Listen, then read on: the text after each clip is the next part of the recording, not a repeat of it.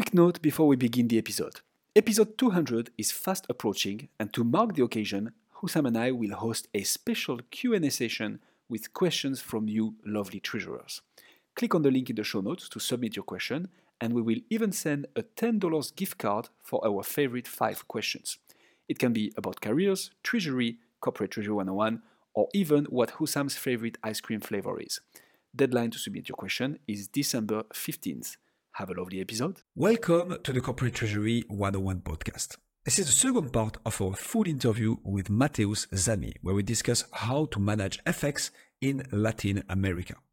In the episode of today, expect to learn: do countries in the region employ similar FX risk management strategies despite their economic differences? Are there any success stories or notable failures in FX risk management in LATAM that serve as key learning points? Why is hedging essential in Latin America, and how does it differ from other regions? How has the FX risk landscape evolved over the past decade in Latin America? And like always, much more. We truly hope you enjoy the episode. If that is the case, and when you're thinking about how you found our podcast, chances are that it was through word of mouth, social media, or a recommendation from your favorite podcast platform. And this is our only request to you. The best way you can support the podcast is to head to YouTube and subscribe to our YouTube channel, Corporate Treasury 101. That will mean the world to us and help more people learn about treasury. On another note, this episode is brought to you by Automation Boutique.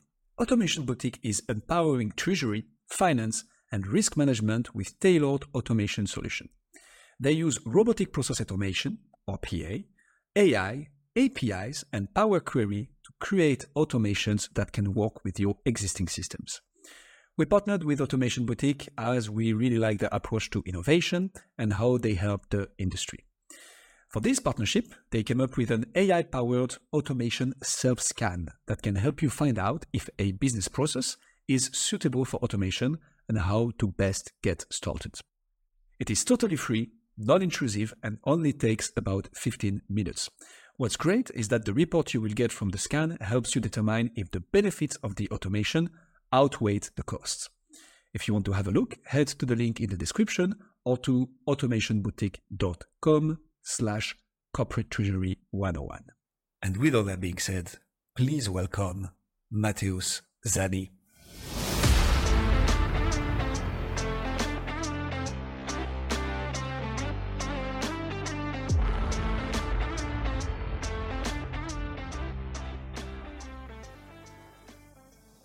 Yeah, exactly. And so how is this, that's a perfect transition. How is this inflation in Latin America overall, how does it affect treasury activities beyond the obvious example of the crypto? Yeah, I would say for companies that work in the retail sector, inflation can change very rapidly the cost of the good and also how they sell it to the retail buyers. So this environment of high inflation, very volatile inflation, adds a lot of complexity in the treasury for all the departments of the company. The buyers, the sellers, the pricing team, and of course the CFO that manage all the cash flow of the company. So high inflation is a very it's a very difficult component to quantify in terms how we can work with these numbers and maximize my cash flow in terms of maximize my profit and reduce my costs. It's very, very, very tough to deal with inflation. And the result of the inflation is, as we discussed earlier, is the high interest rates. High interest rates will lead to a higher borrowing of costs. So companies not only need to deal with the inflation in one point that is sell their mercancy, but also how to manage their cash flow in terms of liquidity of the company, how much I need to finance my liability in order to have a cash flow, a proper cash flow of the liabilities and assets at the same patamar. I think this is the idea. Yeah, makes a lot of sense. So maybe going a little bit deeper into navigating the foreign exchange landscape in Latin America. How does each country there differs in terms of its currencies regulation and challenges? What have you seen there? Yeah, indeed, Latin America countries exhibit very diverse currency regulations and challenges. Now, for example, Brazil is as one of the largest economies in the region, has its own unique currency, not the Brazilian real, as we mentioned here many times already, and a very complex economic environment. In contrast, Argentina has faced a recurring currency crisis in the last year, very strict capital controls. Chile, on the other hand, has more open and stable foreign exchange market, make it distinctive from its neighbors. But yes, each country has your unique situation. We cannot, in any possible way, to generalize all the environment of the Latin America. It's just one sort trend or just one sort regulation or change. Each country has your unique situation. And I guess the FX risk management, again, coming back to the effect of that for treasurers and people doing treasury operations, Matheus, people look at LATAM as just LATAM, right? It's South America, or Latin America. But if the situations are so different in terms of currency control and regulation, is the FX risk management for that also very, very unique? Or like, can I... In one sentence then, right? My question, one sentence. If I'm a global treasury manager, right, with a company that's working in all the different regions in the world, can I realistically divide up the world into LATAM, USD, Euro, and Asia? Or do I need to, if I'm doing business in multiple areas in LATAM, do I really need to have a very specialized, tailored FX risk management strategy for each country I'm operating in LATAM? Or can I generalize? Or is it as different as doing business in Argentina as it is in Peru, as it is in the US versus Europe? Yeah, that's a very good question. No, I think you cannot generalize your FX risk management approach. I think each country has different market environments or market conditions. So we need to take this in consideration to put together a very solid FX risk management program. Why? Even though all the derivatives are the same in superficial lines, I want to say we are able to access liquidity for NDF, which is a non-deliverable forward. You have forwards available, options available, cross-currency swaps. In general lines, you are able to put together a hedging strategy using this instrument. But how you deploy, how you build this hedging strategy, you differ country by country. Okay, for example, I cannot, let's say, book an ETF for 24 months in Peru, but I can do this in Brazil. Why? Because in Brazil, the market is cheaper than in Peru. Okay, so we need to understand this liquidity, how far I can go with my hedging strategy. Or another example, I can place options. I can buy vanilla call put or some other option structures in Chile, but I cannot do this in Peru. The same thing. I don't have liquidity for these instruments. In Brazil, I may be able to go 24 months, 18 months out using options or using a cross-currency swap.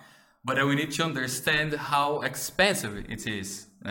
Maybe it's cheaper to do a short-term hedging and roll over the position to match the effective cash flow. Because we are able, you will be able to minimize your cost doing short-term hedging rather than long-term hedges. Okay. But in Colombia, I can go 24 months and it might be cheaper than in Brazil real. So of course, this is market condition that can vary every single day. But these nuances that the treasury team must be aware.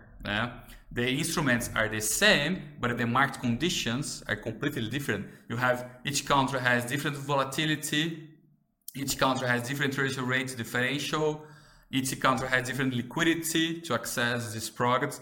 So in the end of the day, what you are doing in country A, you'll be very, very difficult to replicate for country B or country C. So each country has your unique market conditions, and therefore you have a different risk management program and approach for that country.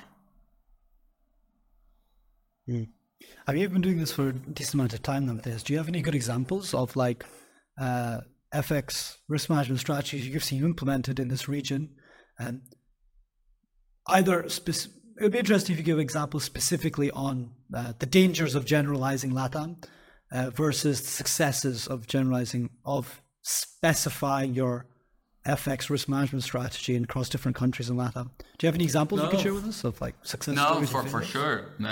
I can say mainly in Brazil, where our clients are based right now, because we have such a high interest rate differential, which is a higher hedging cost, that deploying NDFs to hedge the currency risk can be quite expensive.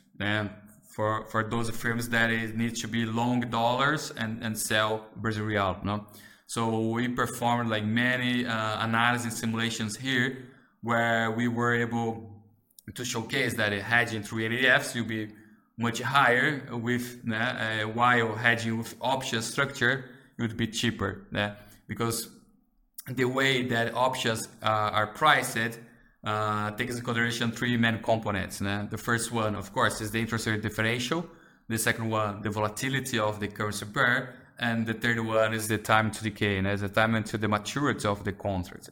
So when we analyze NDFs, the first component is the only one that price NDFs, the interest rate differential. Okay, so if you want to hedge for exposure 12 months out, using NDF is much the cost will be higher when hedging through options, because it's the three components. We can try to optimize the strikes of the options, and the same time that we are able to cap the downside risk, optimizing the strike, we're able to have some upside participation. Of course, depends on the option strategy, but options offer this flexibility to manage the currency risk. And so because we are able to have this upside participation, and with the downside risk kept, we are able to reduce the hedging cost. So this is one of the main points. And another advantage using options, because they are less sensitive to market. So let's say if the currency change 10% with the NDF you show 10% mark-to-market, negative mark-to-market. But with the options, you'll not be the same thing. Okay, so for those companies, businesses that face some liquidity constraints, options are a better alternative solution, okay, rather than using NDFs. So as I said, also depends. We need to understand the risk profile of the client. We need to understand the goals in this hedging program that the client wants to build. And at the end of the day, the hedging strategy will be completely tailor-made, taking into consideration the market conditions and the risk profile of the client. And that's an interesting one, right? We understand that it's a bit hard to pinpoint a failure in FX risk management in Latin America, but one of the things I can think of is typically the idea of FX management is to mitigate the risk, right? But when you are in the case of a country in Latin America where you have particularly high inflation, it also means very high volatility in your FX rates, right? So you can be hedging, but ending up having an ultra negative mark to market because you could have made so much more money not hedging. The other one I can think of is when it comes to credit lines hedging. Typically, corporations might be interested into hedging their liabilities in Latin America, right? As a European company or an American one. Here again, to just make sure, okay, we need this credit line in Chilean sol and not peso. We cannot circumvent it, but what happens in case Chilean peso goes through the roof or the other way around? And here again, it comes down to how well and how much do you want to protect yourselves against such uncertainty, right? But a super interesting one, Mateus. Thanks a lot for that. You've touched upon it a lot, so let's dive into it. Can you quickly remind what FX risk is for our audience? So just disclaimer, we've done quite some episodes lately around FX, but just a quick reminder, and try to explain it if possible within the Latin America context. No, it's always good to revisit some terminology and approach. Pretty much FX risk is the potential loss, but also the potential gains that a company may have and may experience due to the currency fluctuations. I like to say that risk doesn't mean only it's a problem. The risk it's not only your enemy, but you can take advantage of the risk. Risk can make your revenue more profitable, or you can see your revenue lower due to the currency fluctuation. So currency risk is both. Is the potential loss that you may have due to the currency fluctuation over the time, but also potential gains due to the currency fluctuations over the time. Crystal clear. And so why is foreign exchange risk management such an essential part of corporate treasury when it comes to Latin America? Like, obviously we've teased and talked about it already, but can you summarize why it's so essential in this particular region and how it differs from other regions? Yeah, I'll give you a very clear example. If you take the Brazil real annual volatility in the last 12 months, it was around 16%. If we run a volatility risk at a 95% confidential interval, in a cash flow, let's say $100 million for 12 months, this volatility risk will be $26 million of losses. Okay, so in a portfolio, a cash flow of $100 million, your potential loss will be 26% of this amount, which is huge. Okay, we don't have the same currency volatility in the developed markets, even though it's getting higher, but it's not that higher when compared to emerging markets such as Latin. So Brazil real 16%, one of the most volatile currencies in the world. Colombian peso 15%, Chilean peso 12%. Okay, so all these major Latin currencies shows higher volatility, and high volatility can translate to higher currency risks. So this is the idea. So because that is so important, business with exposure to FX risks to have a very solid FX risk management program. The main goal is to reduce this currency volatility in order to reduce the fluctuations in their cash flow. Pretty much this is the idea. The essence of the currency risk is to reduce the currency volatility over the time. Okay, so when we reduce the volatility of the currency in your cash flow, you have more stable revenues, you have more stable liabilities, because you don't have more higher impact of the currency on these exposures. So when I think about and understand all this complexity in Latin America, are corporations not just tempted to say, okay, well, I'm just gonna deal as much as possible in dollars? You mentioned, I think Ecuador started using the dollar as one of the main currencies, right? I believe Costa Rica is the same. Is it a possibility for corporations to just say, okay, guys, if, I don't know, 90% of my suppliers are anyways not Latin America based, but will probably accept dollars, let's deal like this and try to convince my customers to also deal in dollar? Is it a practice in Latin America or not at all? Yeah, this can be done. This can be done. We have seen many corporations adopting this practice. What they are trying to do is to seek a natural hedging. So their supply chain is in dollars, their buyers are in dollars. So we don't have any currency risk, any currency mismatch. So this is a good price, but not always this is possible. Not always this is possible. But when this is possible, of course, it's a good strategy, because we don't need to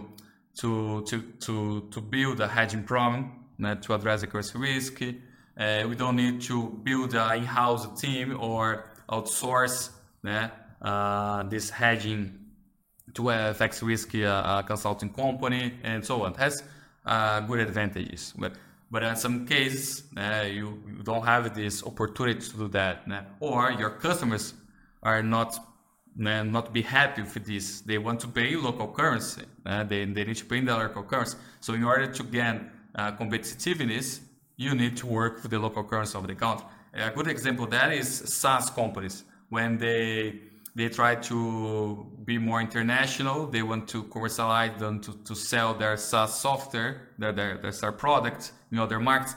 They need to charge the client the license of the product in local currency and not in their basic currency, the reporting currency.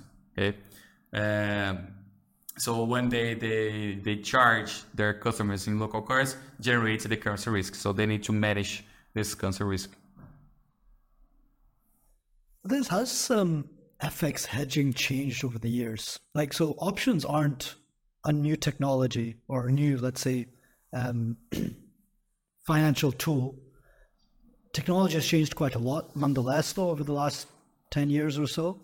How have you seen the evolution of just hedging as a technology or as a strategy become more complex or versatile or adapt or progress over the last? That's a good question. So what is that? So a good example of this movement towards innovation is the agro. We are not a traditional FX consulting firm. We are using a lot of technology in our approach regarding currency risk. We are adopting a lot of machine learning, Bayesian regression, and now AI in your tools.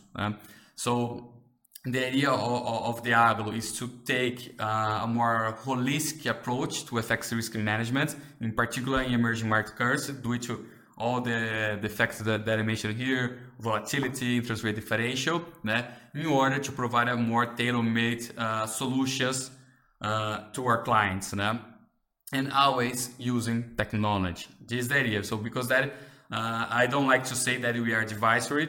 We lean more to be a fintech.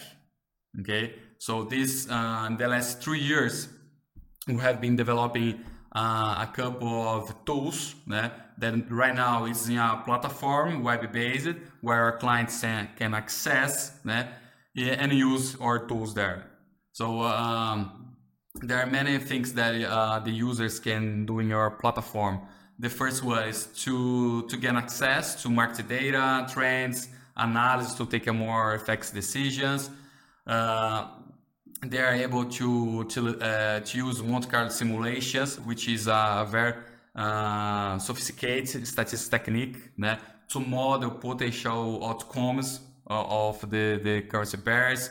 He is able to incorporate inputs like volatility, skewness, amount, maturity, and the platform will bring different outcomes because different market conditions. Because as you have flexibility in the inputs, like change the volatility, change the skills, you are able to create different market conditions and analyze the performance of different hedging programs in such environments.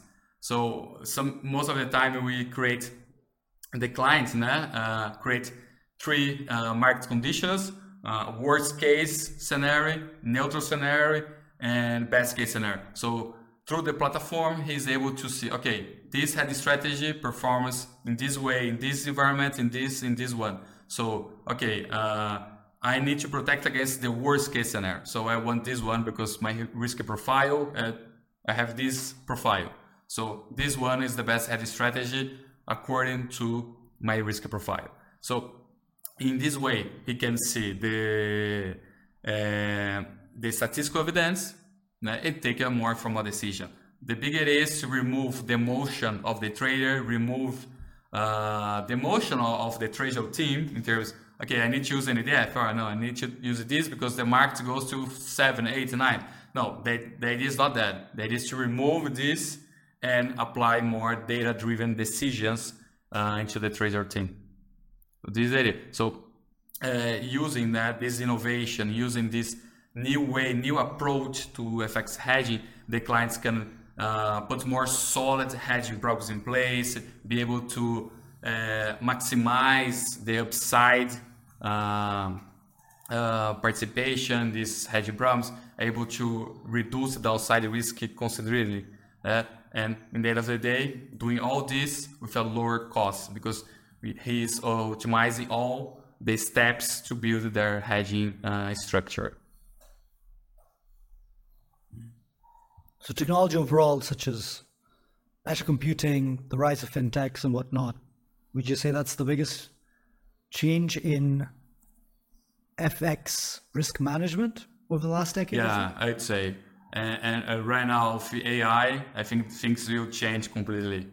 We are seeing more and more companies and also FX specialists adopting AI to run analysis, simulations, and the good stuff that we can, all the technology can expedite the hedge analysis. This is the build. You can expedite the analysis